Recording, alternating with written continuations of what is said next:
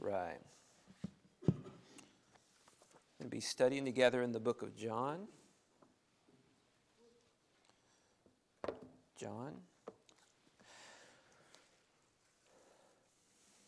So now we're going to be starting into the New Testament. We've spent a lot of time in the Old Testament. We've been overviewing a lot of books there. We jumped to Revelation last week, which was written by John. And now we're going to be jumping to John's Gospel. There are 4 Gospel accounts, which most of us all know that. The first 3 Gospel accounts are called Synoptic Gospels.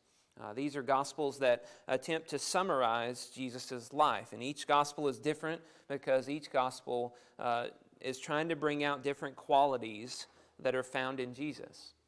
But John's Gospel, as we're going to be studying it tonight, is a Gospel like no other.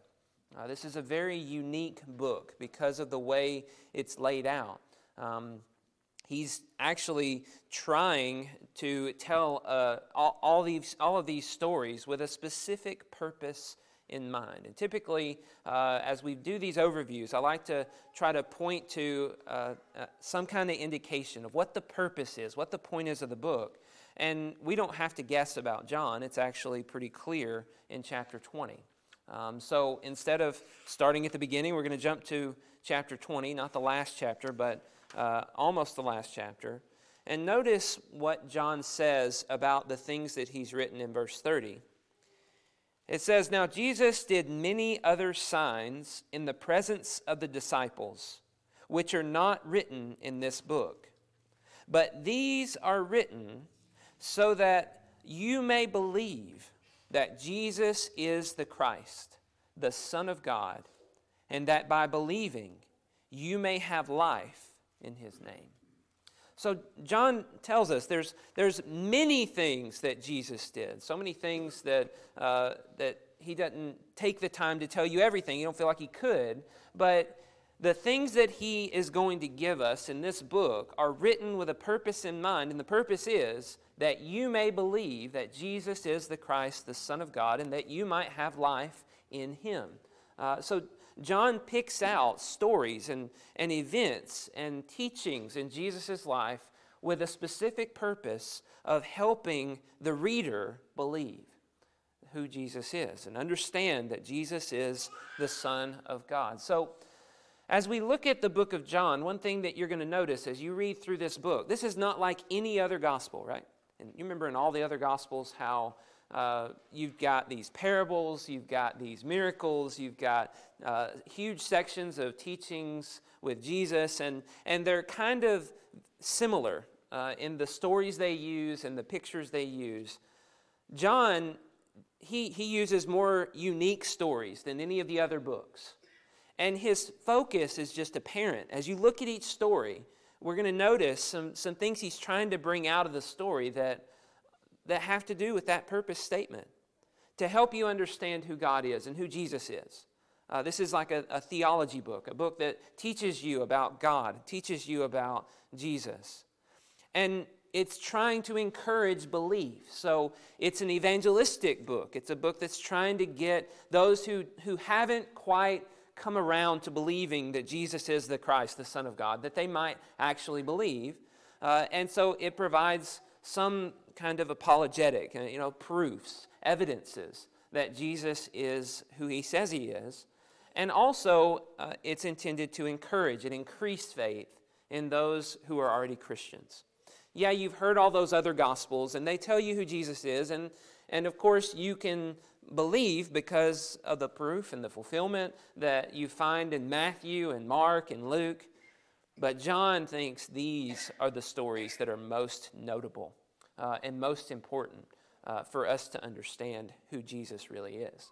So what's in this book? Well, this is a very amazing book, a very interesting book, a lot of interesting dialogues throughout the book that we're not going to have time to dive into fully. But there's a lot of pictures in this book that I think are really important for us to see, and we'll try to get into those a little bit in our overview. If you study the book of John at all, you know that first section, the first 18 verses, are like no other. And it's probably stuck in your brain as you read through that this is a lot of information about Jesus in the first 18 verses. So we're going to read through it just to kind of get that impression. But this is an extremely, what I call, thick section of Scripture. That to break down every point that John is making in these 18 verses would take many hours of study and discussion. But he gives us this thick section to start his book off, because throughout the rest of his book, he's going to be touching on themes that are mentioned in this first 18 verses. So we'll read through it just to kind of get a sense of what the whole book's about. Verse 1, it says, "In the beginning was the Word, and the Word was with God, and the Word was God. He was in the beginning with God. All things were made through him. Without him was not anything made that was made. In him was life, and the life was the light of men. The light shines in the darkness, and the darkness has not overcome it. There was a man sent from God whose name was John. He came as a witness to bear witness about the light, and that all might believe through him. He was not the light, but came to bear witness about the light. The true light, which gives light to everyone, was coming into the world. He was in the world, and the world was made through him, yet the world did not know him. He came to his own, and his own people did not receive him. But to all who did receive him, who believed in his name, he gave the right to become children of God, who were born not of blood, nor of the will of the flesh, nor of the will of man, but of God. And the Word became flesh and dwelt among us, and we have seen his glory. Glory as of the only Son from the Father, full of grace and truth. John bore witness about him and cried out, 'This was he of whom I said, he who comes after me ranks before me, because he was before me. For from his fullness we have all received grace upon grace. For the law was given through Moses. Grace and truth came through Jesus Christ. No one has ever seen God, the only God, who is at the Father's side, has made him known.'"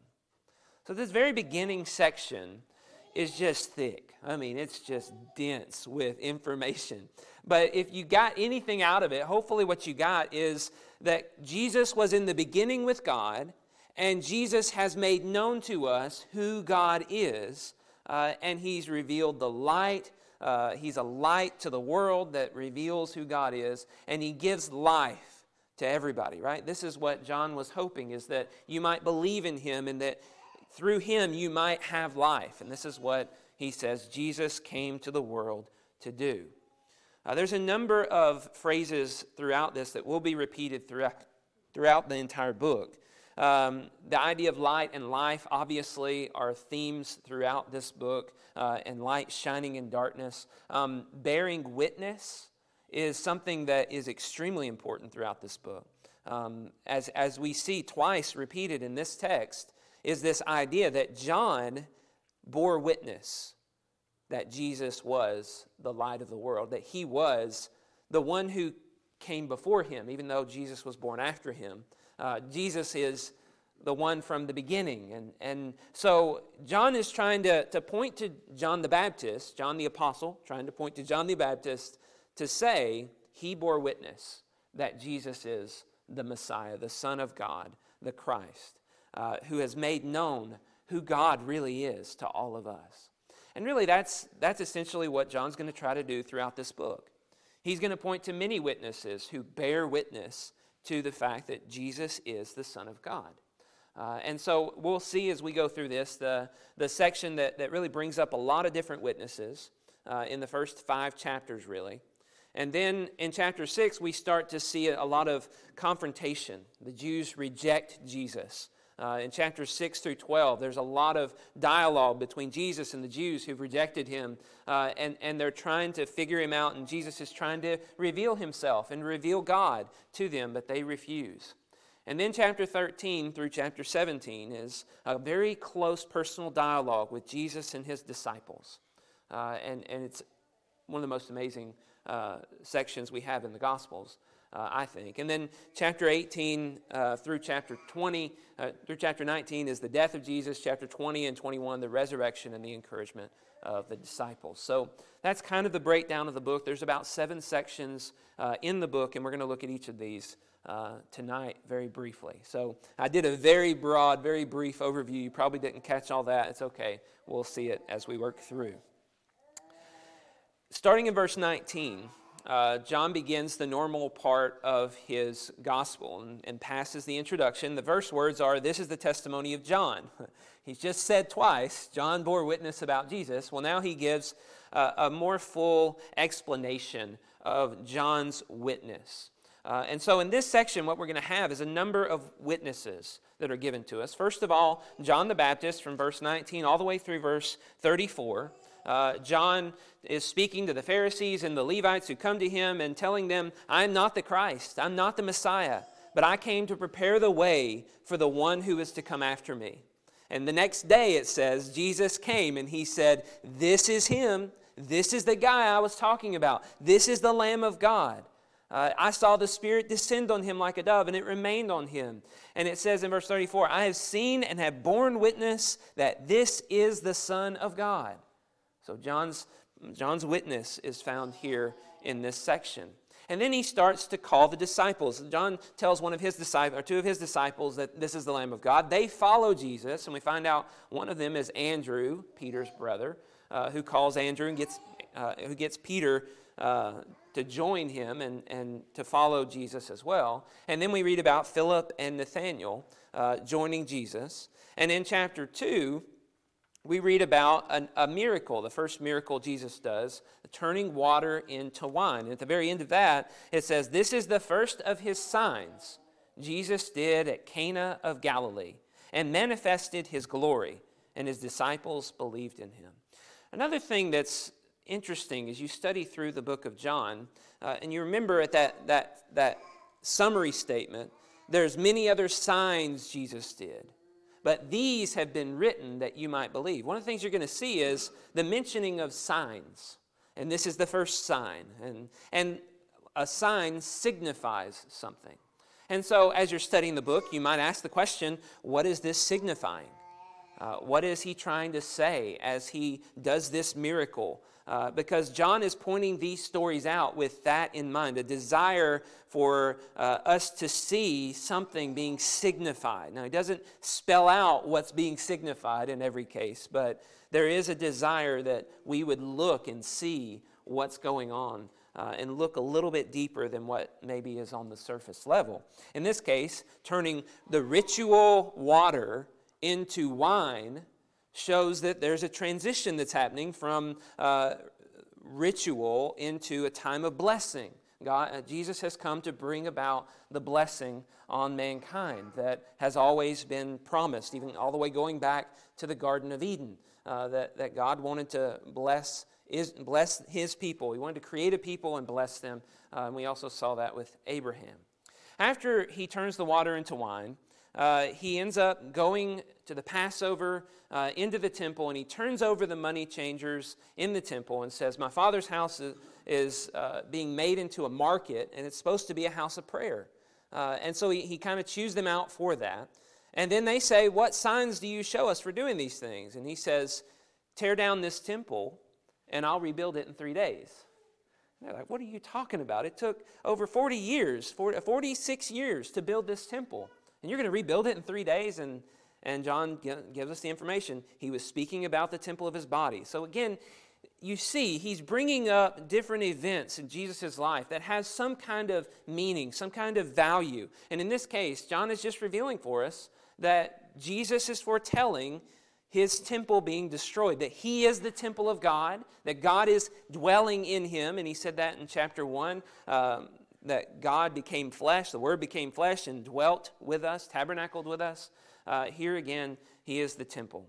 All right, so verse 23, it says, after he turned over those tables and everything, many believed in him when they saw the signs that he was doing. But Jesus, on his part, did not entrust himself to them, because he knew all people and needed no one to bear witness about man, for he himself knew what was in man. Bear witness is there again. He kind of recognizes that the witness of man is only so good because men are fluctuating and everything. So he gives much significance to the witness of John the Baptist, and then there's all these men who might bear witness for him, but he doesn't really trust them, that they truly believe in him. And I think this is starting to point to the religious leaders. We see in chapter 3 that there's a man of the Pharisees who seems like he wants to believe in Jesus, and he's not quite there yet. So it kind of gives you an example that you kind of wonder, are they really trusting in Jesus? Are they really believing in Jesus? Will they bear witness of who Jesus is and what Jesus has done? And Nicodemus is specifically being brought up in chapter 3. And we're just kind of left hanging. We don't really know whether he will. It never says what Nicodemus did. And then later in chapter 3, we see John's disciples upset because Jesus is baptizing more people than John. And John says, I said he's going to be greater than me. And you need to bear witness to the things that I've told you about him being greater than me, verse 28. And then verse 32, he bears witness to what he has seen.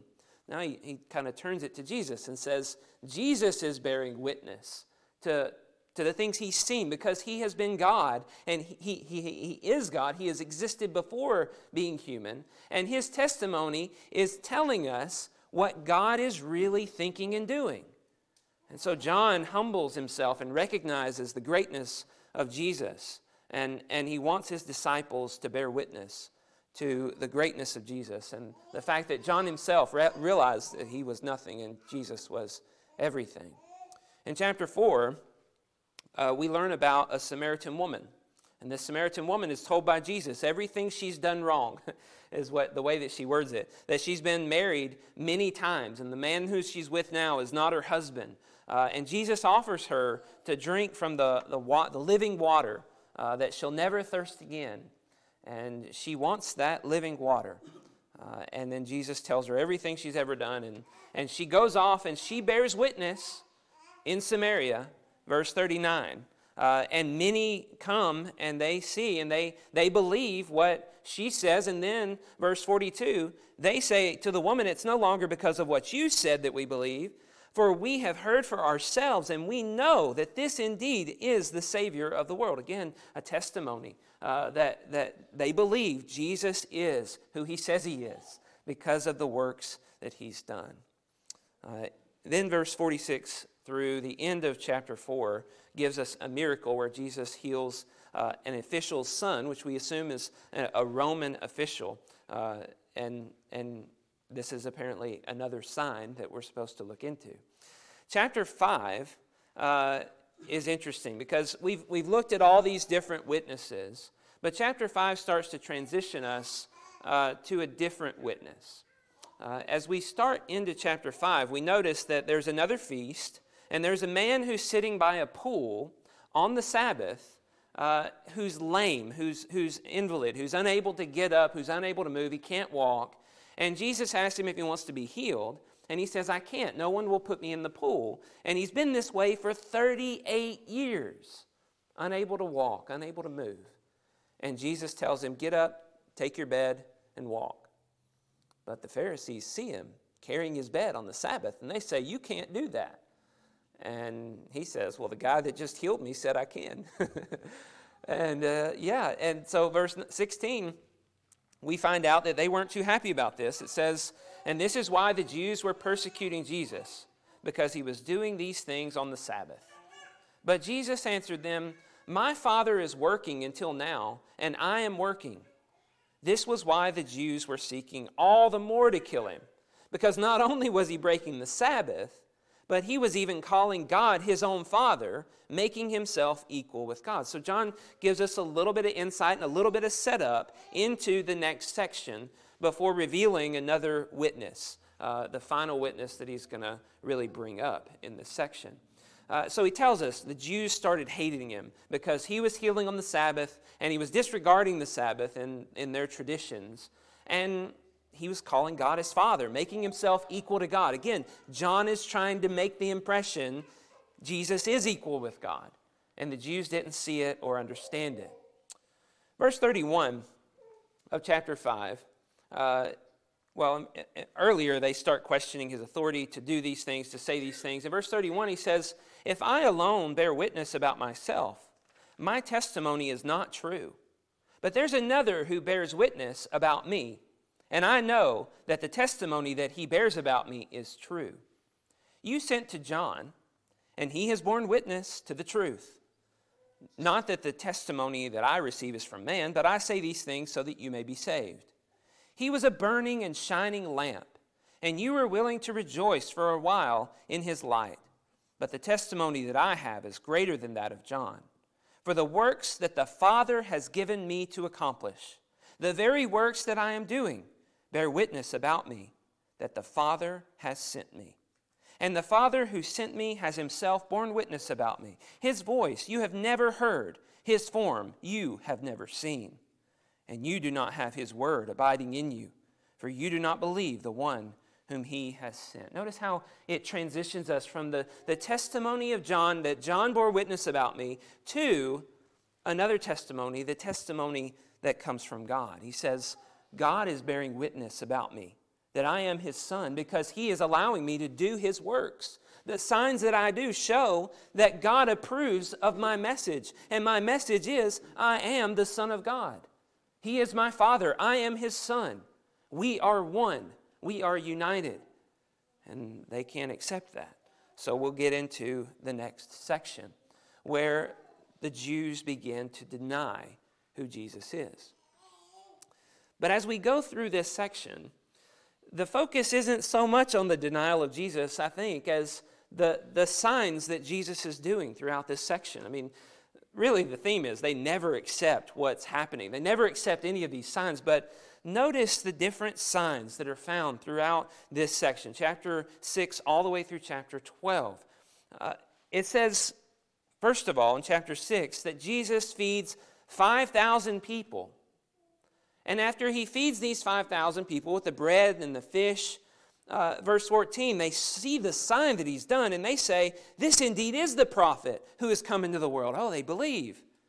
And they decide that they're going to come and they're going to take him by force and make him the king. But they don't understand really who Jesus is. And they're trying to get what they want out of Jesus. And so Jesus escapes by himself to the mountain. And then he walks on water, and he meets his disciples in a boat, and they go across the sea to the other side. Well, all those people, all that crowd, sees that the disciples have left and Jesus is gone, and they go to the other side, and they find that he's there on the other side.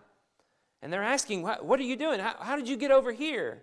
And Jesus says, you have sought me, not because you saw the signs, but because you are filled of the loaves.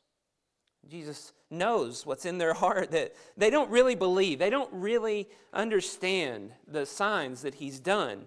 And the feeding of the 5,000 and the walking on the water were obvious signs. And they say, you are the prophet. They seem to understand that this is the guy that Moses was talking about in Deuteronomy, who would come after him, who would be the prophet.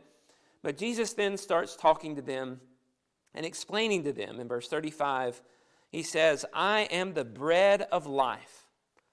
Whoever comes to me shall never hunger. And they seem to want that bread. They seem to want to follow after Jesus, to do the works of Jesus. But he doesn't think they understand. He knows they don't really understand. Verse 44, he says, no one can come to me unless the Father who sent me draws him, and I will raise him up on the last day. It is written in the prophets, and they will all be taught by God. Everyone who has heard and learned from the Father comes to me. Not that anyone has seen the Father, except he who is from God, he has seen the Father. Truly, truly, I say to you, whoever believes has eternal life. I am the bread of life. Your fathers ate the manna in the wilderness, and they died. And this is the bread that comes down from heaven, so that they may eat of it and not die. I am the living bread that came down from heaven. If anyone eats of this bread, he will live forever. And the bread that I will give for the life of the world is my flesh. And they start disputing, saying, how can we eat your flesh? How can we? And then he says, if you don't eat my flesh and drink my blood, you won't have life. And they're all upset, and they don't believe Jesus, and they don't want to follow him because they don't agree with his cannibalism that he is telling them about. They don't see the figure, the image of what Jesus is really here for. That he's not here to be the king on earth that they're hoping for. He's not going to give them food to fill their bellies on earth. If their God is their belly, he's not here for that. But he has come to give them the nourishment that they need for their souls to live. And that's what he's trying to help them see. Well, many don't follow him. He starts to be denied at that point. And then in chapter 7, we learn about him coming to a feast. And on the last day of the feast, during the feast, they're all undecided. Is this really the Christ? I don't know. Maybe, maybe not. And then on the last day, he stands up before all the people in chapter 7, verse 37, and he says, if anyone thirsts, let him come to me and drink. Whoever believes in me, as the scripture has said, out of his heart will flow rivers of living water. Now this he said about the Spirit, whom those who believed in him were to receive. For as yet the Spirit had not been given, because Jesus was not yet glorified. So John has all these remarks that explain things throughout this book as well. But what he's pointing to here is he is this fountain of living water. If you're thirsty, you come to me. He says the same thing to the crowds that he said to the Samaritan woman, that he is this fountain of life. And you can come to me and drink. And everybody starts to believe in Jesus, but the Pharisees start to say, he's deceiving you.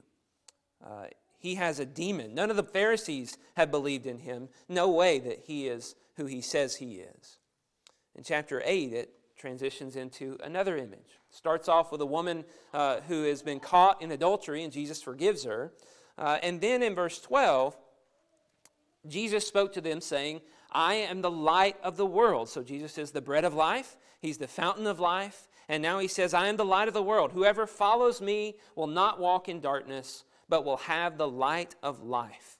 But the Pharisees respond, you're bearing witness about yourself. Your testimony is not true. And Jesus answered, even if I do bear witness about myself, my testimony is true. For I know where I came from and where I'm going, but you do not know where I come from or where I am going. And then they begin this dialogue of you're not who you say you are, yes I am, back and forth throughout this section. But Jesus shows himself to be the light of the world. And then in chapter 9, and later in chapter 8, he tells them, I'm greater, before Abraham was, I am. And earlier you had the reference to Moses, I'm greater than Moses, I'm greater than Abraham, is kind of being insinuated there. But in chapter 9, he takes that light of the world image and he shows them by healing a man who is born blind. So Jesus gives a sign, and John's pointing to this sign to show he is the light of the world. He has come to open up the eyes of the blind so that everyone sees who God really is. But again, the Jews deny it. And they try to discredit the man who was born blind, who obviously has been healed. And they try to discredit Jesus, even though this man is bearing witness to the truth that Jesus is the one who did this wonderful work for him. In chapter 10, Jesus calls himself the Good Shepherd. So again, we have another image. And then in chapter 11, he resurrects Lazarus from the dead, and all of the people are believing in Jesus after that. In chapter 12, it kind of starts to crescendo because all the people are believing in him, and the Pharisees and the religious leaders are upset about the fact that everybody is believing in him. They're trying to kill Jesus, and they're trying to even kill Lazarus, who Jesus has resurrected from the dead. And we see at the very end of chapter 12, verse 46. These are the last words John records that were spoken to the crowds. As Jesus also throughout this, has entered into the city, and you've got the palm branches before him saying, Hosanna. Everybody seems to be believing in him. And this is what he says in verse 46. I have come into the world as light, so that whoever believes in me may not remain in darkness. If anyone hears my words and does not keep them, I do not judge him, For I did not come to judge the world, but save the world. The one who rejects me and does not receive my words has a judge. The word that I have spoken will judge him on the last day. For I have not spoken on my own authority, but the Father who sent me has himself given me a commandment, what to say and what to speak. And I know that his commandment is eternal life. What I say, therefore, I say as the Father has told me. You get a picture of Jesus saying, I've come to share with you who God is. And I didn't get this from myself. I got this from God. And whoever does not listen to the words that I've said will be judged because they refuse to listen and believe. But the one who listens and believes will have eternal life. Well, that ends the section about Jesus' denial and all those different images that we have of Jesus in the book of John. A really amazing picture of Jesus. And all of those pictures are references to Old Testament fulfillment. As the manna came down from heaven, as in Zechariah and in Ezekiel and in Isaiah, there's this fountain of living water that is going to be made available by the Messiah. As the light will come into darkness. I mean, all of these are images of the Old Testament. And Jesus is basically saying, I am the God who has promised to come to you in the Old Testament and provide you with the blessings that were always promised, even going back to Abraham. So all of these are signs intended to encourage belief. And as you dig more deeply, you're hopefully encouraged to see the signs that bear witness to the truth that Jesus is the Son of God. In chapter 13, we kind of transition. After talking a lot about all of Jesus' life, now we get down to like one conversation that takes up 4 chapters, where Jesus has a conversation with his disciples. And he starts out washing their feet and telling them to love one another as he has loved them in chapter 13. And then he foretells Peter's denial of him, and he starts explaining to them how he must go away. And they're like, why are you going away? Don't go away. Don't leave us. And he tries to explain why he must go away so that he can send the Holy Spirit to help guide them, to reveal all the truth to them so that they fully understand all that Jesus has come to do and all that he has accomplished on earth. He can't send the Holy Spirit until he goes to them. And so he's trying to help them understand, trying to help them cope with the fact that he's about to leave. And they're very sorrowful about that. But he encourages them. And he tells them that he is going to remember them, that he will come back and that he will take care of them. And also in chapter 17, we see him pray for them, that they would not enter into temptation, that they would last, that they would be faithful to the very end. And he also prays for all those who would come after those disciples, who they would teach, which would be us. So a huge section full of a lot of really good, encouraging information. But in context, read that, and it's really exciting and encouraging. Chapter 18, we start to read about the betrayal of Jesus, and we read about Peter's denial of Jesus, and we read about the mock trial that was set up against Jesus, and Jesus coming before Pilate and speaking boldly to Pilate about how he is a king, but his kingdom is not of this world. And Pilate's acting like he doesn't believe any of that, but then the Jews want to crucify him, and they say something interesting in verse 7. The Jews answered and said, he asked, why should I crucify him? They said, we have a law, and according to that law, he ought to die because he has made himself the Son of God. And when Pilate heard this statement, he was even more afraid.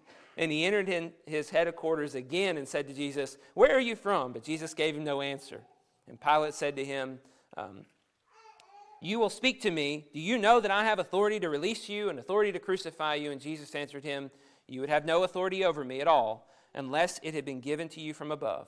Therefore, he who delivered you over has the greater sin. And verse 12, from then on Pilate sought to release him, but the Jews cried out. So you get a picture that even Pilate is scared now because he's made himself the Son of God, and now Pilate's like, who are you? Like, are you really him? And again, you get that picture that Jesus really is the Son of God. Well, after that, we read about the crucifixion of Jesus, and a lot of details are given that show a fulfillment of the Old Testament, that Jesus died just as the Old Testament said that he would. He did a number of signs throughout, a number of signs happened to him that reveal that this is truly the Son of God who fulfills Scripture. And then chapter 20, we read about the resurrection, where Mary Magdalene comes in looking for Jesus, upset, and then she finds out that it's him, that he's a gardener. And then other disciples come running to the tomb to find Jesus. And eventually they all see Jesus, and Thomas doubts that Jesus is really alive and touches his side and his wrist to see him. And then we get the purpose of the book. In chapter 21, he appears again to his disciples, and we get the last words where he speaks to Peter and says, "Do you love me?" And 3 times he asks him, "Do you love me?" Peter denied Jesus 3 times, and now Jesus asks, "Do you love me?" 3 times. And he says, "Feed my sheep." So that is the book of John as condensed as I can get it, with all the signs and all the wonders that Jesus did. There's a whole lot more there. It's a really interesting, a really complex book. But I think if you can see how John is trying to reveal the witness of all the testimonies and how Jesus must obviously be the Messiah by his fulfillment of the Old Testament, then I think the book will make a whole lot more sense to you as you're reading through it. The message of this book is that Jesus is the everything that the Jews were looking for, and much, much more. They didn't really even see or understand in all those Old Testament prophecies that God said he himself would come and save them. We read about this in Isaiah chapter 9, that he would be called Wonderful Counselor, Mighty God. We read about this in Ezekiel. God says that he himself would come and lead his sheep and bring them out. He says it in Zechariah, he says it in Malachi, he says it in a number of places that he himself would do this. And John tells us he himself did this. Jesus is the Son of God. And if you want everlasting life, if we want everlasting life, we have to believe in him. We have to make the same confession that many made throughout the book, that they believe that Jesus is truly the Son of God who has been sent into the world to save a lost humanity from their sins. And we have to turn out of the darkness toward the light and receive the promised blessing that he offers to us. We have to let our sins be exposed before God. And we have to be willing to confess his name before other people, that we truly do believe that he is the Messiah, the Son of God. He's not just some lunatic, but we understand he is the fulfillment of all the Old Testament Scripture. He is the one who God promised to bring, to give to us, and that through him we have salvation. I love the picture in the book of Zechariah. I've kind of already passed it on the slideshow accidentally.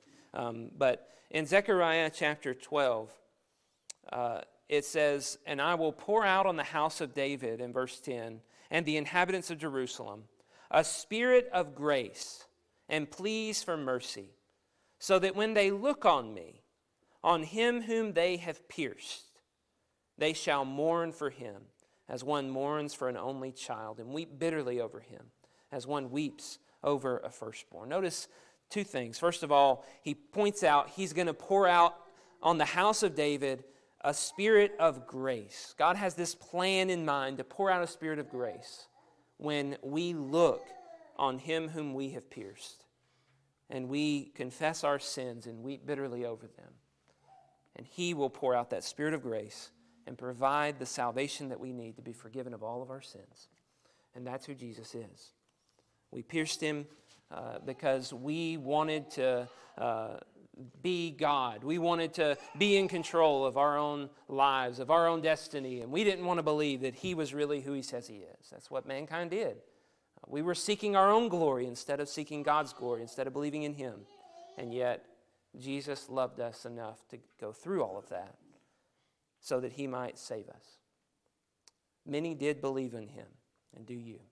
And if you do, will you confess that? Will you let your needs be known so that we can help you in some way? Please come as we stand and as we sing.